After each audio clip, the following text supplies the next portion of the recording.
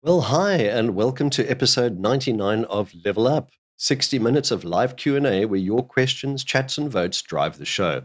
Just want to say a warm welcome to everyone joining us on LinkedIn and YouTube today. Please pop a link in the chat or pop a message in the chat. Let us know your name and where you're joining from. We'd really love to hear from you. Get everybody involved, so don't be shy. Put your comments in the chat, please.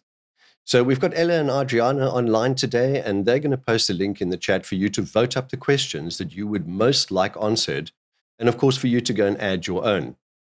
So we live stream on Mondays at 8 a.m. and Fridays at 2 p.m. UK time to both YouTube and LinkedIn, so be sure to tune in at those times and don't miss the show. If your question is selected, your name is going to appear in the credits, so get your questions in early and stay with us, and you'll see your name popping up as a live producer of the show.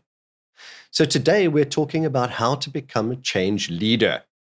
Now, a change leader is responsible for guiding an entire group of people through planning and implementation of changes. That means that obviously they should be experts knowing how to work together and build strong teams. So successful change leaders are usually involved in change strategy, not always, but mostly often are, including identifying what's going to change, what's not going to change. So today we've got a highly experienced panel joining us, and they're going to share their personal thoughts and experiences with you and advise you on how you too can become a change leader. So welcome, everybody. So thanks for joining. We've got a great, strong panel.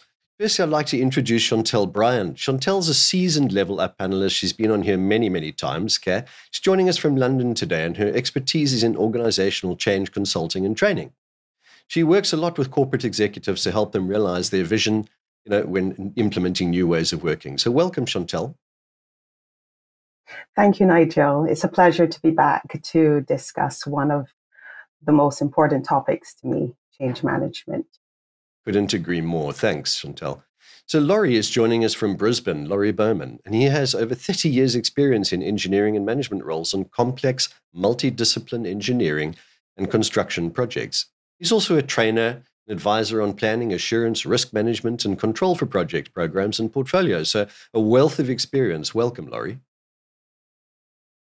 Thank you, Nigel. Great to be here, and welcome, everybody. Excellent, thanks. So Samuel Jurawan is also a change management consultant, specializes in cultural change and stakeholder management. I think Samuel's proudest achievement so far, and I say so far because I think he's going to go a long way in his career, is the foundation of a collective company called the Change Managers Collective. And the goal of that company is to raise awareness to the need of change management for the success and growth of businesses. Welcome, Samuel. Thank you, Nigel. It's a pleasure to be here with the fellow panelists, and looking forward to all the great questions we have to answer. Absolutely, fantastic. And a very warm welcome to Louis Aylward.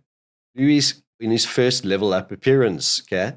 Louis works also as an independent change consultant within law enforcement. I think earlier in his career, he founded Granger, which is a career development service for those who work in organizational change. So welcome, Louis. Yeah, thank you, Nigel. Morning to everyone. Looking forward to pushing this topic a little bit. Interesting to see where we get to with it. Excellent. Fantastic. Just a reminder to all the viewers, please don't forget, pop into the chat, say welcome, where you're from, let us know, join in. Yeah? That's what the show's about, joining in, get your questions in early. So our question master for today is Suchitra Jacob, who's joining us from the beautiful city of Bangalore. Suchitra, may we have our first question, please? Hello, everyone. And yes, the first question is from Onifade from Abuja, who asks, what exactly is change leadership? Well, I think that's a great question to kick off this show. Yeah. So I think, Shontelle, we'll start with you and then go to Laurie. All right. So change leadership is the ability to influence and enthuse others through personal advocacy, vision, and drive that you have for the particular initiative. Excellent. Thank you. Great answer. Laurie, what are your thoughts on this? Yeah, so I agree with that, and I would extend upon the idea of really creating a vision for people to follow. So on any project or initiative, there is some level of change in people, processes, and systems. It's really inspiring the people so that they will follow and support that change initiative. Excellent. Thank you. So I think on this question, I'm actually going to go and ask the rest of the panel as well, because it's such an important question. What are your views? So let's go to Louis. Louis, what are your views? What exactly is change leadership from your perspective? Yeah, it's a great question, and it's a good one to start with. I think that we sort of dwell on the term a little bit and make sure we define it. I think I'd probably sort of answer it two ways. I think there's a really simple answer that you can give, and actually sometimes simple answers are good ones, which is that change leadership is any action that moves a change forward. So I don't think we need to overcomplicate it too much, but I entirely agree with everything that's been said so far, that because it's about leadership, you tend to focus more on vision. So when we talk about change leadership, we often talk about vision a lot and being custodians of the vision. A lot of people on change initiatives are going to be really deep in the detail of doing. And of course, you need that. But you need somebody with their head up who is thinking of the vision, thinking of the benefits, and a constant reminder of that.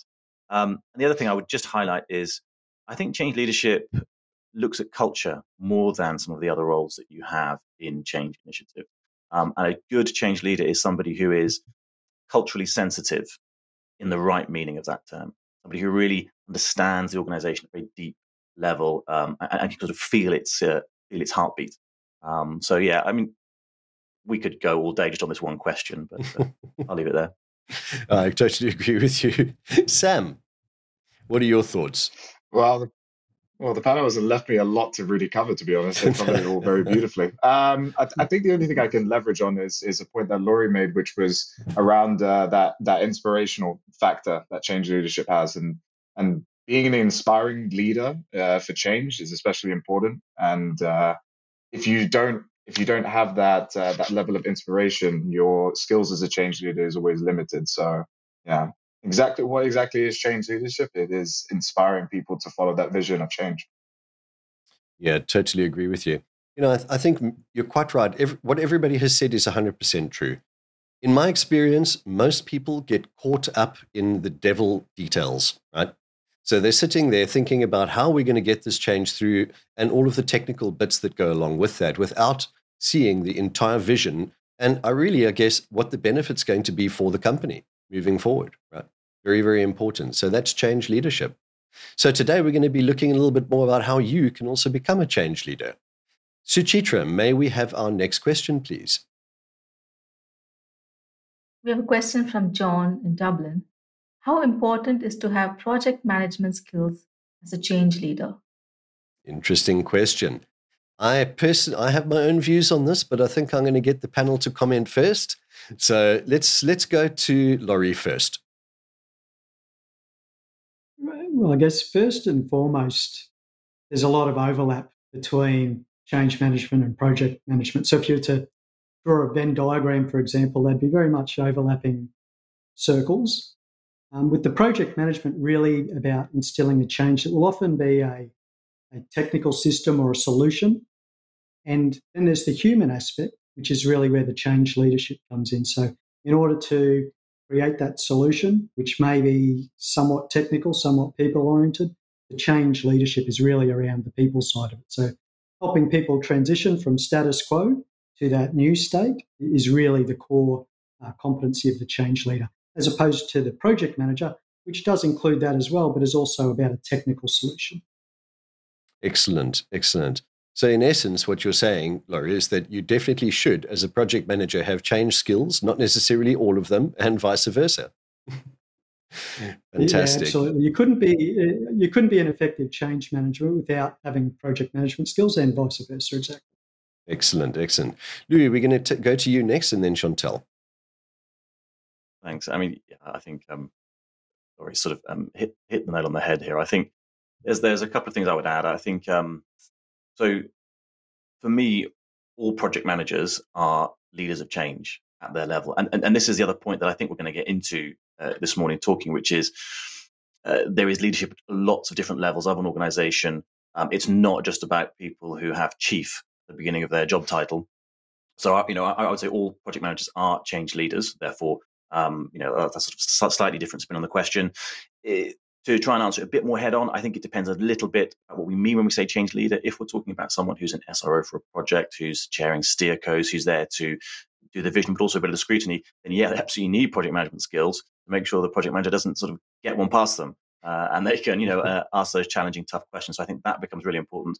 But that's not the only definition of change leader.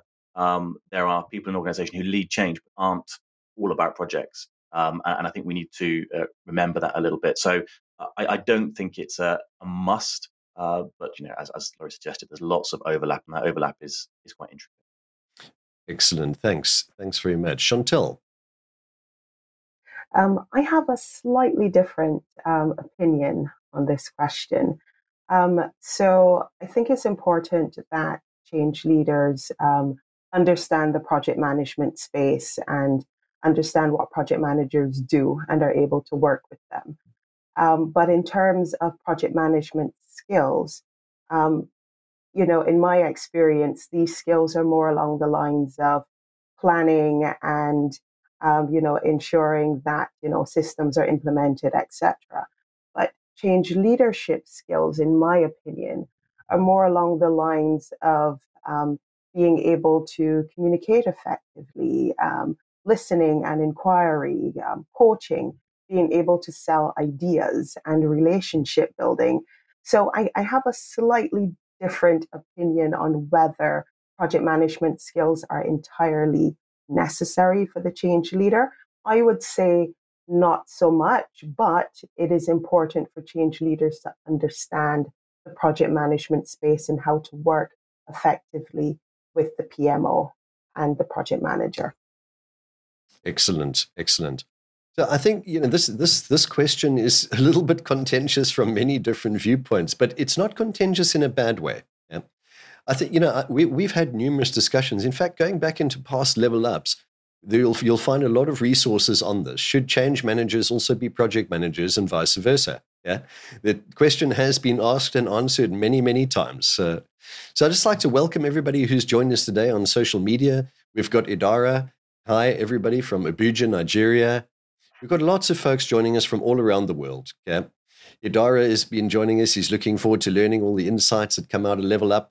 Well, don't forget, everybody, over on our website, there are answers to over 1,400 questions now from the back episodes of Level Up. So subscribe. Don't forget to subscribe, and you'll get all the information you need. Hi, Jamin. Nice of you to join us from Saudi. So excellent. Lots and lots of folks joining us. Suchitra, may we have our next question, please? We have a live question from Lauren. What would you say are skills that define an exceptional change leader? Okay. What makes an exceptional change leader? All right, Louis, we're going to come to you first, and then we're going to go to Sam, and then we're going to go to Laurie. Yeah, so I think this is another great question. I think there's a bit of a trap that we need to avoid in answering this question, and for me, that trap is defining a set list and then sort of trying to tick them off. And I've got this skill, I've got that skill, or coaching somebody. There really isn't for me, and when I think about change leaders that I've worked with who've been really good, there isn't a set list of sort of very specific skills. I think that there's one thing that I would really highlight, which is that all of the people I've seen who have been good change leaders, and they've varied a lot in their style, all of them had one thing in common, which is that they really understand themselves and they really understand the organization. And what I mean by that is they understand their persona and where they can go in terms of their leadership. So, I think it's a little bit like, ships that are anchored to the ocean floor. That's, you can't move past your anchor point, but you can move at anchor. I probably massacred that metaphor, but it was sort of explained to me a long time ago, and I found it very useful in thinking about your own style. And knowing the organization, for me, good change leaders are like anthropologists who've been studying the organization for years and years and years, and they just get it, and they know why this, sort of why odd resistance is happening, or why a change is, right for this moment. So I would avoid a set list of skills, but just knowing yourself and knowing the organization. Makes perfect sense. So I think relationship management skills are probably one of the key things. If I hear what the answers are coming back here, understanding the heartbeat of how the organization's culture is fits together, really. Makes sense. All right. Samuel, what are your thoughts? This is a very good question. I would say if I had to really peg it down to a particular skill, I would say adaptability. And the reason behind that is because a lot of leaders are very good at using their default style when it comes to leadership, management, anything around that. But in order for change to be successful, you have to consider what the change is, it's what type of change is really being rolled out. Are you responding to a crisis? Are you dealing with a radical change of strategy? Are you dealing with a cultural change? And because of those different types of changes, they require different types of leadership and different styles. And a good change leader is adaptable enough to flex their style around the change and not vice versa. So I would say if you really wanted to be an exceptional change leader, you would need to diversify your skills and become that adaptable to any type of change. Totally agree with you. I think agility and adaptability would be two that I'd put right up there as key skills for a successful change manager. Yeah, you're quite right. Every change is different. Every change is unique. Cultural changes within an organization, especially change initiatives that are going to impact the way in which a company's culture, has evolved over the last years or number of years. Those are usually the most difficult, in my experience, to push through. So having those key skills, very critical. Suchitra, may we have the next question, please?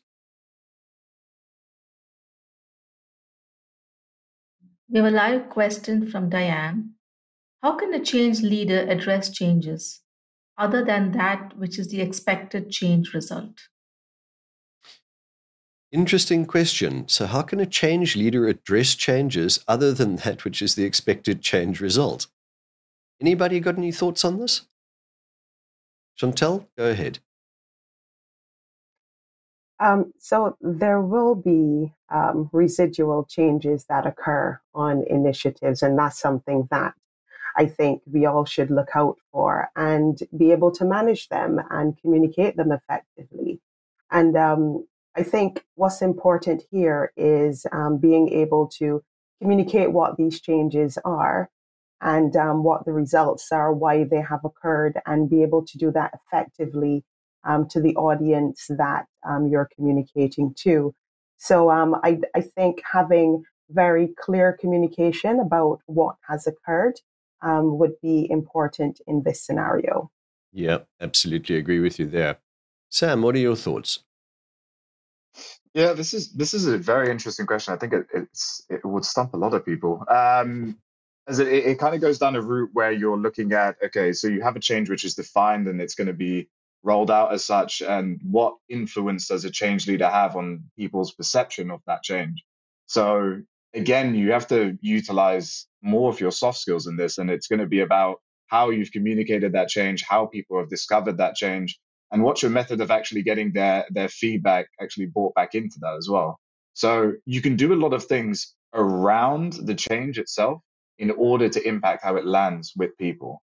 And I think one of the best things that you can do is think about how you first roll out a change. If someone hears about something when they're not meant to, Chinese whispers or through an email or something like that, that's not going to be as useful to them as hearing it directly from, say, their change manager or their leader, or they're just their manager in general. So I think if you want to impact the result, think about how you've rolled out that change to them.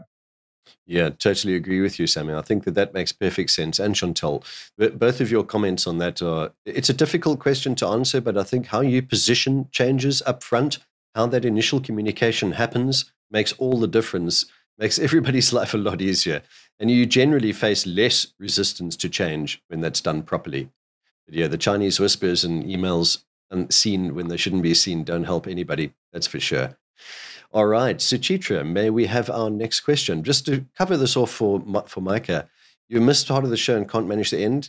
It's definitely possible. You'll see the whole show on our YouTube channel. So please subscribe to the Level Up or APMG YouTube channel, and you can watch every back episode of Level Up. So don't worry, you don't have to miss a single minute of that.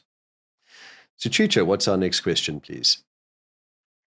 Our next question is from Melanie.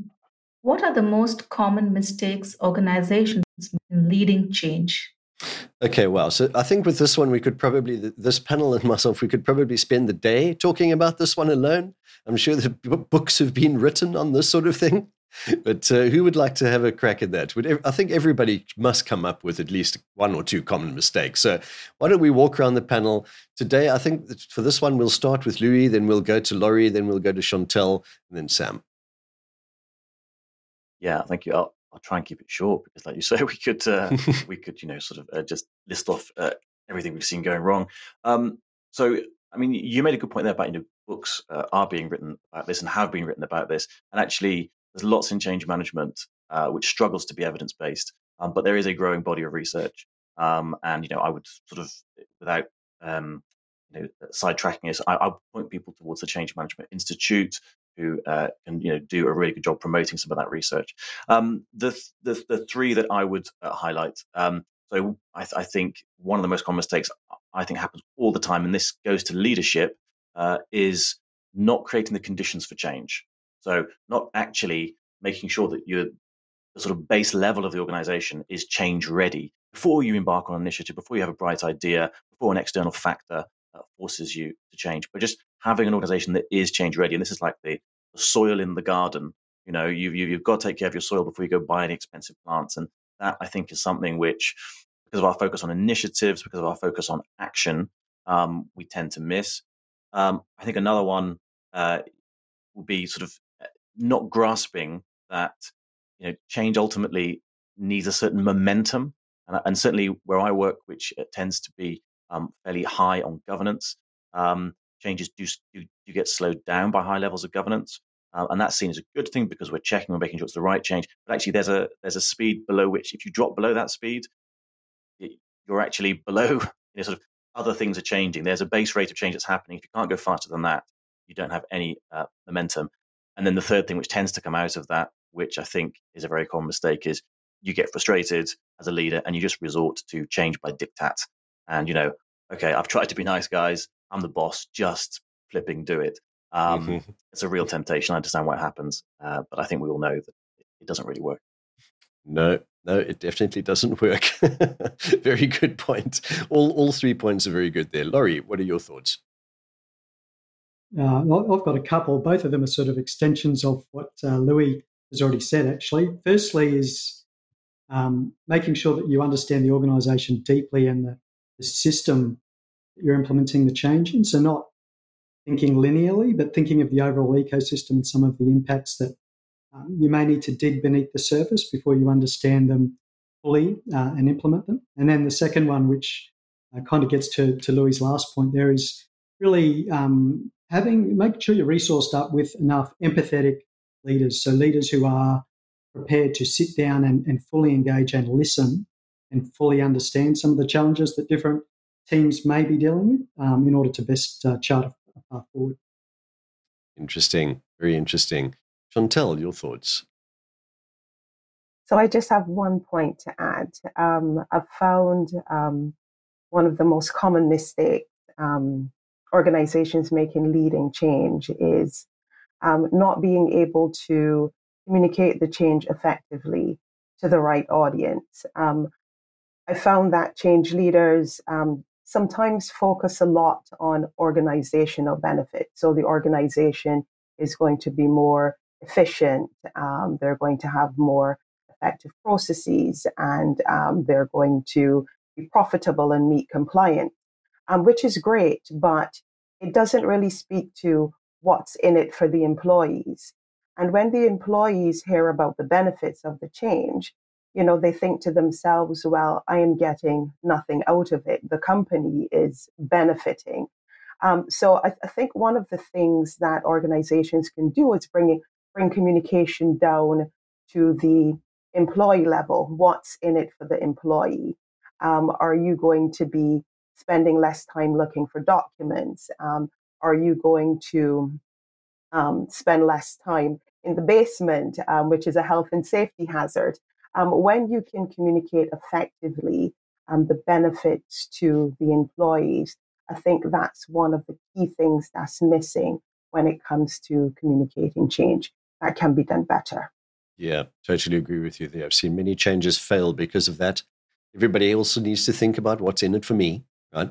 And if you don't provide the correct input there, it can really go wrong very quickly. Sam, what are your thoughts? I'll go with one as well. Like you said, we could talk about this for pretty much the whole panel. So I think the one I would go for, excuse me, is that organizations often underestimate change. And when you underestimate change, you do a few things. One is that you don't clearly define out the impact of what's going to happen.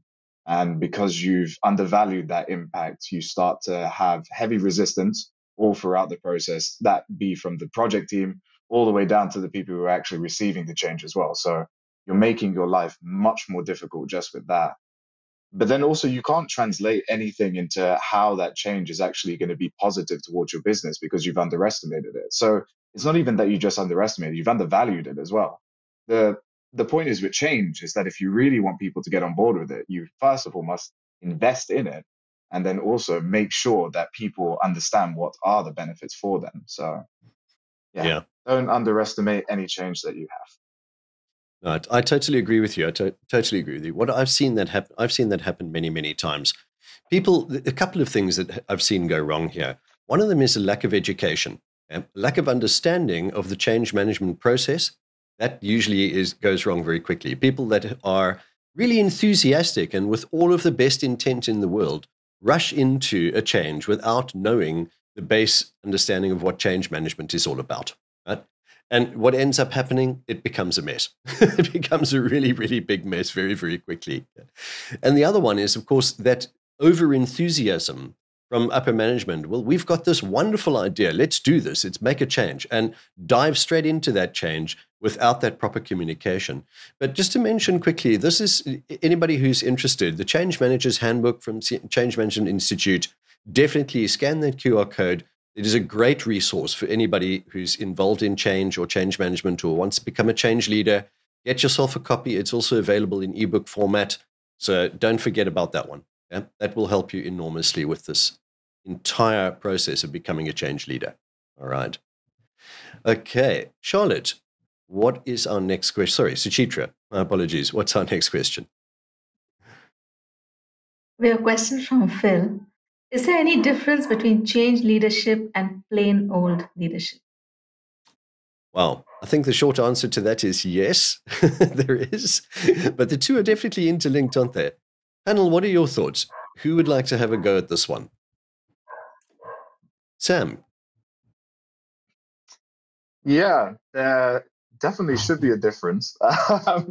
It's a tricky one to answer. I think I'll leverage back my answer that I gave before, which is in leadership is you can always go towards your default style and you can lead in the way that you feel that you've perfected over years and years of practice, and it's just innate to you. That's just the way that you respond, and that's the way that you lead people. In change leadership, you must be adaptable and you have to adapt to the change itself. And you can't always leverage your style to get that change over the board and get people motivated and influenced by what the change is actually going to do for them. So yeah, I think in terms of old leadership, let's call it old leadership, and change leadership, it's our ability to adapt to the change. Yeah, I totally agree with you. I think there are quite a few different areas there that, there are big differences in standard leadership over what I would call change leadership.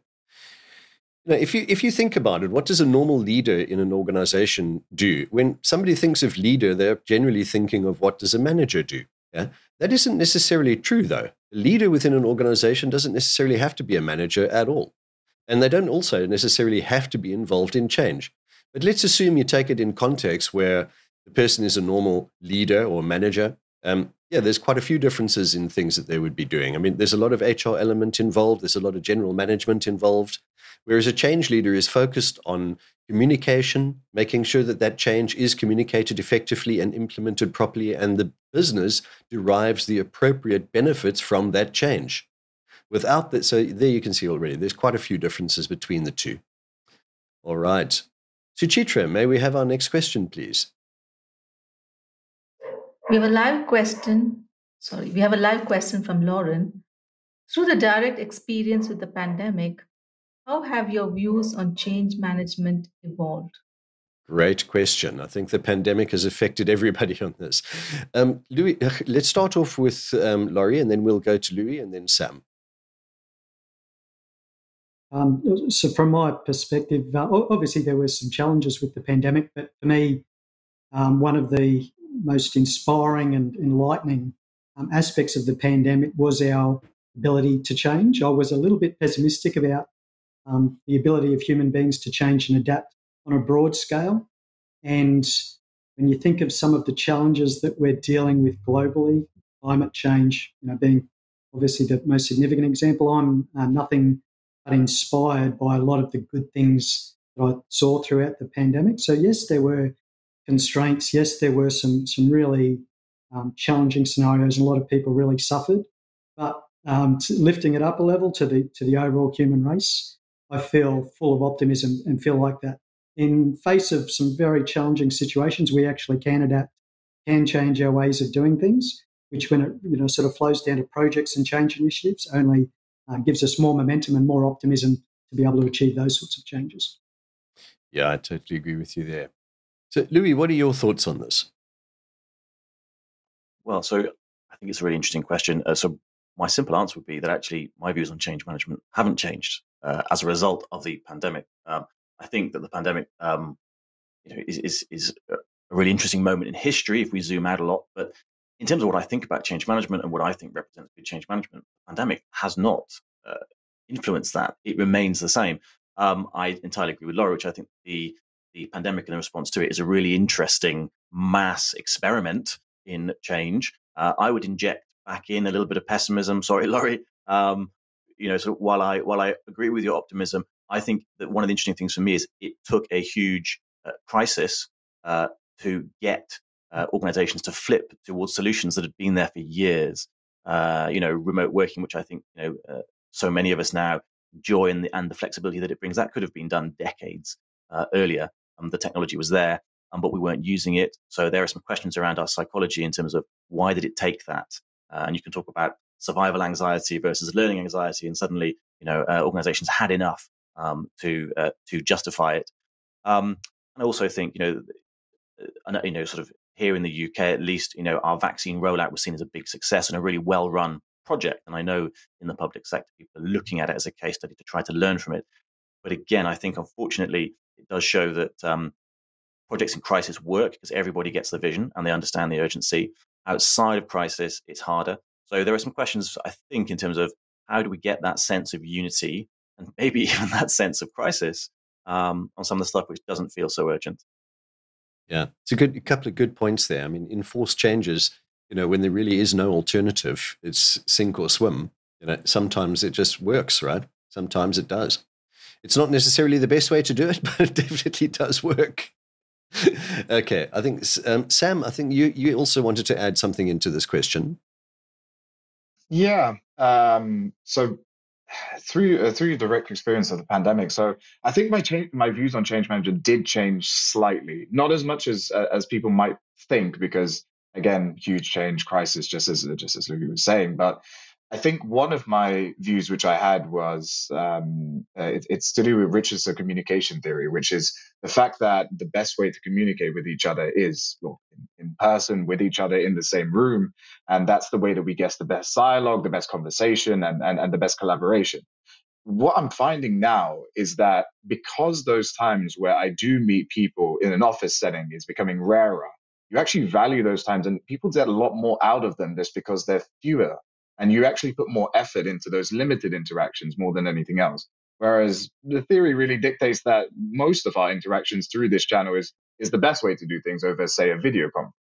So again, the thing is that from my experience of the pandemic is that the theories that we did have are concrete, but again, there has been a slight switch in terms of my own perception of them and utilizing them now that we are in this more hybrid and remote working. Yeah. I think you're right there. I think you're absolutely right. The whole way in which the pandemic affected us, there were people that it affected people very differently. Some people really looked at us as a positive. Some people looked at it as a negative. Right? And I think if you look at it from a perspective of, was this a change? Yes, it was, quite clearly. Not something we asked for as a change, nevertheless, but it happened anyway, right?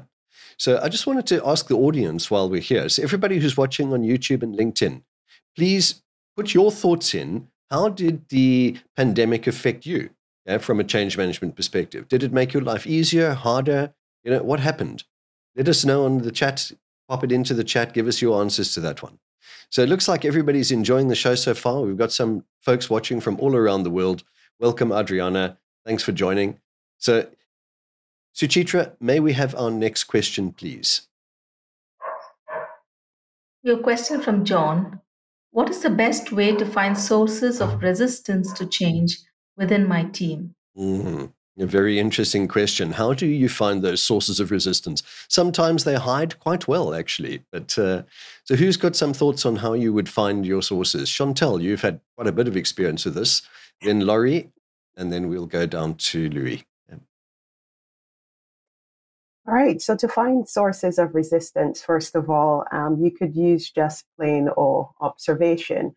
I think that's a skill that's often overlooked by change leaders, but just to observe what persons are doing, what they're saying, listening to their comments can give a lot of information about if they're resisting the change, and also following up with questions, because their resistance may be justified and may be important to having a tactic implemented to help with that that resistance. So I think observation, listening, and getting feedback are some great ways that you can find resistance within your team and actually get to the root of the problem and deal with the situation. Yeah, that makes perfect sense. I think that all too often when we're doing these change initiatives, it's things that are going to affect people on the floor who are actually doing the job. They need to be listened to sometimes a little bit more, right? Quite often, they are the ones with the expertise. We may come up as leaders with a great idea, or the exec board or exco has come up with something that they think is wonderful for the company, but it could have absolutely horrific ramifications for the people that are trying to do the job. Make their job 10 times harder, cost them, a lot more of their personal safety or freedom or safety or anything. Could be. So definitely, and I think, Louis, that you probably have some experiences like that too from the law enforcement aspect, don't you, that have come up with this? Yeah, definitely. I mean, a lot of change in law enforcement is external. So, there is a new law, and therefore law enforcement has to adjust, both in terms of a law that they're enforcing and a law which applies to them.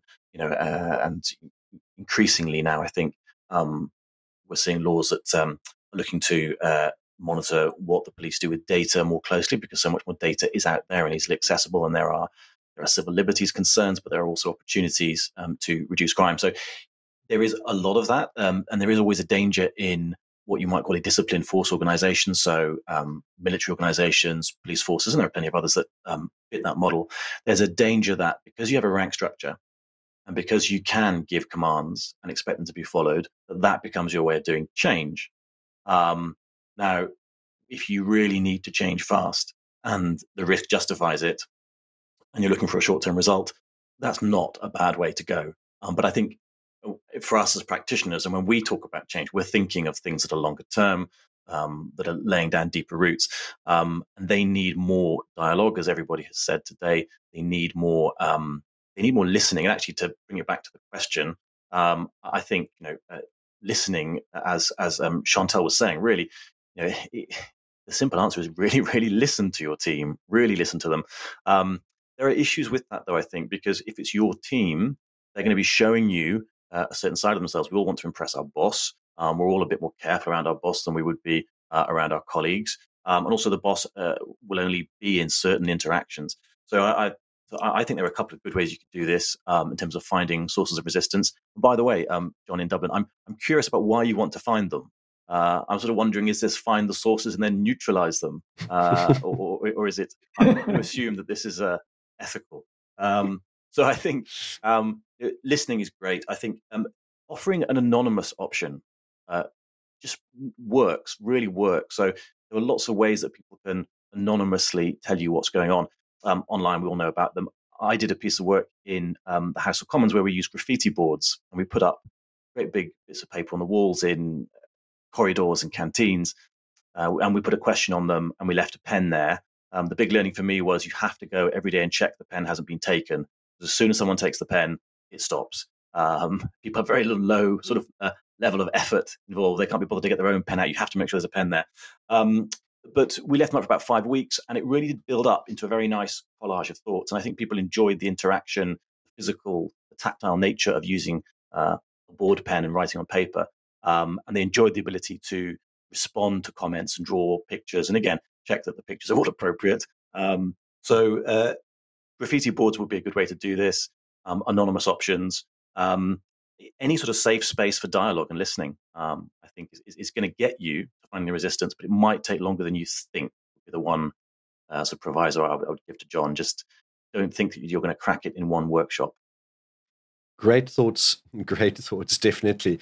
I love the whiteboarding idea, giving people a graffiti space, safe space to talk about this, and I also totally agree with you. You have to go and check that regularly, make sure that the pen is there, or at least screwed down onto a chain so it can't be removed, and also that everything is actually being appropriately put there and adjust accordingly. But I think that way you can definitely start to draw out those resistors, if you want to put it that way, to change. And I liked your comment as well. Why would you be looking for the resistance to change? Why would you be looking for those individuals within the team that are doing it? I think probably because in many changes, you can have that resistance influencer. And that's the one person that's continually trying to undermine the change and influence the other members of the team to do the same because of their specific set of views or, the way that they've been handled, should we say, up until this point within the change. So finding them can be quite important, not necessarily because you want to take them out of the change loop or anything, or even worse, let's hope not, but probably to try to understand what their concerns might be and perhaps, move them towards coming along with the change rather than anything else. So, Laurie, what are your thoughts? I just agree with absolutely everything that has been said. I guess the only thing that I would add is, proactively create safety where people feel welcomed and supported and feel completely positive about sharing those resistances that they may hold. Otherwise, those resistances will still exist, except they'll be implicit rather than explicit. When they're explicit, you can do something about it and deal with it. Yeah, very, very good point there. I think, Sam, you wanted to jump in with something at the end here in this question? Yeah. Something you were saying just kind of reminded me of something about what we commonly do with resistance, as in often we look at any type of negative reaction to a change as resistance. And we have to be quite careful when we're considering what is resistance and what is just a natural reaction to change. So I believe it was Rogers' theory where he talks about there's a certain percentage of your team or your organization or your group who's going to be considered a laggard or a late majority to adopting to any change, regardless if it's positive, negative, or whatever it is. It doesn't really matter. So again, just be very aware that if you have a reaction to change, it's not always resistance. It is considered as normal reaction and allow people to go through that process. Maybe you don't even need to dig deeper down. Maybe it just takes a little bit more time. That's all. So. Very good point. Very, very good point indeed. Yeah, resistance is not necessarily the same as a reaction to change. So, very good point. Okay, Suchitra, may we have our next question, please? We have another live question from Lauren. Based on the fact that we are all human and make mistakes, what was your first mistake when you started out as a change manager? Again, I think there could be a couple of books written on this one, but very interesting. Who'd like to go first?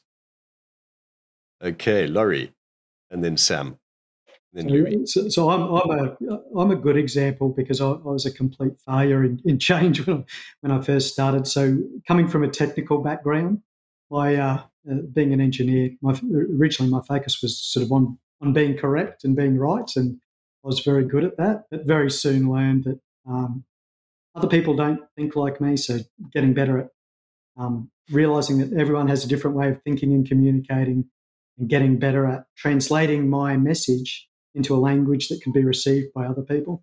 So I learnt, so I spent a lot of time early in projects, particularly on projects that were starting to delve into transformation, that it was not about being right at all. It was about empathising, understanding the people and the organisation around them and how to communicate effectively in a way that made sense to them.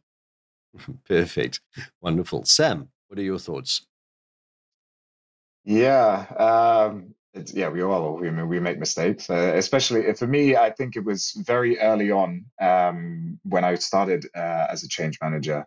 I think one of the biggest mistakes I made was underestimating the impact that the change was going to have, and that's always stuck with me. So it was changing something I thought when I looked at it as in just expanding a certain role within the business, the scope of the role just slightly. And I thought, okay, this is quite a minor impact, but I didn't consider that it's a minor impact to me, but it is not a minor impact to them. And then when it came to rolling out the change, there was heavy, heavy, heavy resistance. And sometimes that's unavoidable, especially if the change has to be taken into effect. But again, considering the level of resistance that I got, it actually elongated the amount of time that we had to put the implementation plan through. So again, one of the mistakes I never make anymore, or I try not to, is to underestimate a change and fully scope it out beforehand and fully understand what's the impact to each of the people that are going to be involved with receiving that change. That's steered me quite safe now. Yeah. And I think that's exactly the same mistake I made. It's just completely underestimating the impact it would be. One tends to think of yourself, if you're part of that working organization, what is the impact to you? Not necessarily always taking into account from top to bottom what that impact might be. So very good advice there, definitely. Okay, Louis, you had some thoughts on this. Yeah, so I have a memory which still makes me cringe. When I was at the beginning of my career as a change manager, and I just qualified. I'd done the APMG Foundation and Practitioner, which, by the way, I would thoroughly recommend. It wasn't the fault of the training I received. And I bought myself a new suit, and I thought that I looked great. And I won't name the organization that I was working in, but I was there on a fixed-term contract. That if people want to go and look at my LinkedIn, they can probably figure it out. And I thought that I was there to deliver the change. I thought I was there to make it happen. And I was sort of taking all these opportunities to go and address the staff about the change and try and answer all their questions and convince them. I was trying to sort of use verbal skills to just convince hundreds of people to do this change. And actually, you're not the hero of the story if you're there as a change manager. And actually, it comes to what we're talking to today about leadership. I was stepping into the leadership space, which was not mine to step into. And those briefings and those meetings should have been led by leadership within the organization. And I should have been encouraging that to happen, coaching them and organizing and setting the scene for them. And instead, I got sort of drawn into it. I very quickly got my fingers burnt. And it was a lesson I learned the hard way. Okay. Thanks for sharing that with us. And I think you're not alone there, Louis, for sure. Many, many people have taken that same path initially and had the same problem. All right, I think we've got time for one or two more last questions. So if we're fairly brief with our answers. Suchitra, what is our next question? We have a live question from Tariq.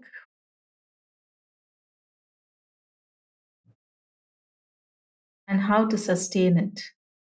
Sorry, Suchitra, we just had you off screen for a sec. Could you read the question out again, please? Sure. How do you plan the change within the organization and how to sustain it? Okay, interesting question. So first off, is it the change leader's role to fully plan the change? I think that would be an interesting side angle to this. So who's got some thoughts on this? Shontelle, go ahead. In my opinion, I think it's a change manager's role to plan the change. The change manager has the skills and the tools and the training and the tactics and the templates in order to, find out the impacts of the change. Who are the stakeholders? They would probably have a resistance log and, a huge scoping document about what the change is supposed to be and the benefits, etc. So I would say the change manager would be planning the change using the templates and tools and tactics, as I mentioned before. And in terms of how do you sustain it, there's a quote that I most often repeat, change takes a village. And I think that's a theme that came out in the last question. It's not the change manager who will, be instrumental alone for sustaining the change. It's, the change team, it's the change agents, it's the change leader. So sustaining the change does take a number of individuals in order to help the change be adopted and sustained into business as usual. Makes perfect sense. Thanks, Shontelle. Laurie, what are your thoughts briefly? Yes, so I agree. It's really, so in terms of how do you plan the change, it's really about setting that vision and having that process for engagement during the transition period. And of course, planning how to sustain it. So anything we do, any project or change initiative, we start with the end in mind and that vision for how it's going to operate and sustain itself. So that really is a core part of that planning process. So it should have the right people, the village, and of course those feedback loops, so that we're making sure that people aren't slipping back into old habits. The original vision isn't lost and that the benefits are being realised. Fantastic. Okay, I think we've got time to slip in one last question. So, Suchitra, what is our final question? We have a question from Paul. Where do I start in becoming a change leader? Is it experience or training and certification? Okay, very interesting question, and I think goes to the heart of what we're talking about here today. Laurie, kick us off, and then we'll come to Louis, and then Shontelle and Sam. I think everybody's going to have something very briefly. Okay, so don't do it the way I did it. So I learned by failure over decades and have learnt iteratively. So I came from a technical sort of project background, but fortunately got a lot of opportunities to get involved in culture change initiatives and things like that. But I really had a couple of good mentors. I would recommend tapping into mentors, but where possible, if you are able to do structured formal training, I highly recommend that. Okay. Louis, your thoughts? Yeah, so why not start here? Why not start now? I would say, I wouldn't wait for a course, and I wouldn't wait for a job or a new role to begin that process. It is entirely within your gift to start becoming a change leader. So make that conscious decision to start now and start reflecting on all the things that this panel has spoken about this morning. Start reflecting on yourself and who you are, what your persona is, what leadership style you want to have, and what leadership style you can have. Start to reflect on where you're working and how change operates in that environment. And that will get you there, and keep going. I mean, I think, taking learning opportunities and CPD opportunities like this morning are great. Training, we've talked about the change management handbook and the certification. There is a lot in there about leadership that I think is really, really valuable. I think the most important training is the training that you will give yourself. And you need to build in opportunities in the hurly-burly of the day-to-day to reflect on what you've learned and try and embed it. So start now. Excellent. Shontelle, your thoughts? I agree with the comments previously mentioned. Training and certification does help. It allows you to understand what the role of the change leader is. And then I think applying it to yourself is really important, and figuring out what are the gaps, what are some of the things that you need to work on. Do you need to work on your communication skills? You need to work on your listening skills. So I think training and certification can go a long way, but understanding yourself, as was previously mentioned, and being able to apply what the change leader is in terms of a role to who you are, and what your strengths and weaknesses are, is a good place to start. Great advice. Sam, what are your final thoughts on this? Yeah, to become a change leader, you can be a change leader at any point. There's no set instruction or set role for a change leader. There is for a change manager. If you want to become a change manager, I agree with the rest of the panel. They're taking all the right steps. But if you want to be a change leader, you just need to be the advocate, be the one who's influencing and making sure that changes get over to the people, to different people. That's it. So yeah. I think if you're very interested in becoming a change manager, then yes, training certifications, they do help. But if you want to be a change leader, yeah, just like Louis said, just start right now. Fantastic advice. Fantastic advice, everybody. So first of all, I'd just like to thank all of our panelists for their fantastic answers to some great questions, as well as all of the folks out there who put all of your live questions in. Really great job. Fantastic. So just remember, if you put a live question in, your name will appear in the credits. So don't disappear until you've seen that happening. Yeah. So what I'd like to do is to just walk around the panel briefly in order, just to get your final closing comments before we close off. So Laurie, I'm going to start with you. What are your final comments? Oh, I just firstly, thank you to all the panelists. I learned so much from this session. I guess the last thing I would add, in my opinion, the world has never needed change leaders like it does now and in the future. So if you are interested and curious, I do encourage you to pursue it. It's something that you want to do. You need to come from a place of authenticity. So if it feels right for you, if you enjoy dealing with people, helping people, supporting people to achieve great things, then I definitely encourage you to consider a career in change leadership. Fantastic. Excellent. Shontelle, your final thoughts, please. Excellent show today. I think there were some really good comments from the panelists and questions from the viewers. This is a really important topic. And, as Laurie mentioned, change leadership is extremely important. And that's what we need more of in organizations in order to drive change forward. So, really take a deep look at yourself and understand your strengths and weaknesses. And if you possess the skills and the drive to be a change leader, I would say go for it and just keep improving with every initiative that you encounter. Fantastic. Thanks, Shontelle. Louis, what are your final thoughts? So, I've really enjoyed this morning, and I think being able to listen to the other panelists respond and think on their feet, been really inspirational. So, thank you all for sort of, letting me be part of it. It's been great. In terms of the topic that we've talked about, I think it's interesting where we've gone away from the topic a little bit in order to come back to it. So I think if you want to talk about change leadership, you do need to talk a little bit about change management as a discipline. You do need to talk about leadership in the general sense. And so I think it's a topic that gives a lot, and I'm sure it's one that we could come back to. I've been struck just by the amount of time that we've spent talking about the importance of listening, the importance of dialogue. And I'm really hopeful, actually, that we had consensus on that, because it suggests to me that if we do get change leaders who are like that, we will get better change. And that has to be something that we're all after.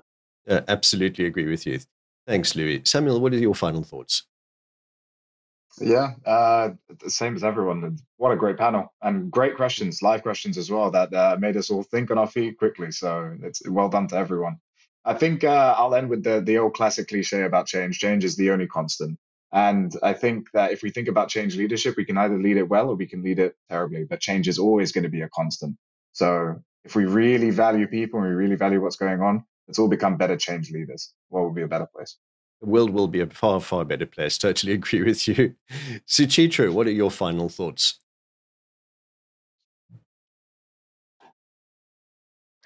Thank you to the panelists, and I've enjoyed listening to all your views. And thank you to our live viewers. We got some really interesting questions as well. And like Louis mentioned, we'll start a change initiative. Just start it now. Now's the right time. So thank you once again. Wow. Well done, everybody. Thanks, Suchitra. It's a fantastic show. I really enjoyed it as well. So over on our website, you can go and look for answers to up to 1,400. Well, there's over 1,400 live questions have been answered now. It's a fantastic, comprehensive, free resource. Yeah?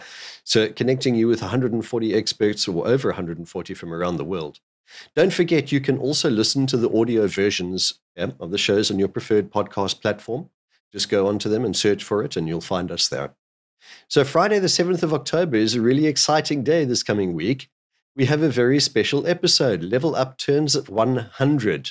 Yes, that is 100 episodes. So we'll be looking into how we reach this amazing milestone. On the 10th of October, on Monday, we're looking at how to become a business relationship specialist. Subscribe to the show, and we'll send you a personal summary of what's coming up and what you can enjoy, how you can join us here on leveling up your career with APMG. Thanks, everybody. We'll see you on the next show.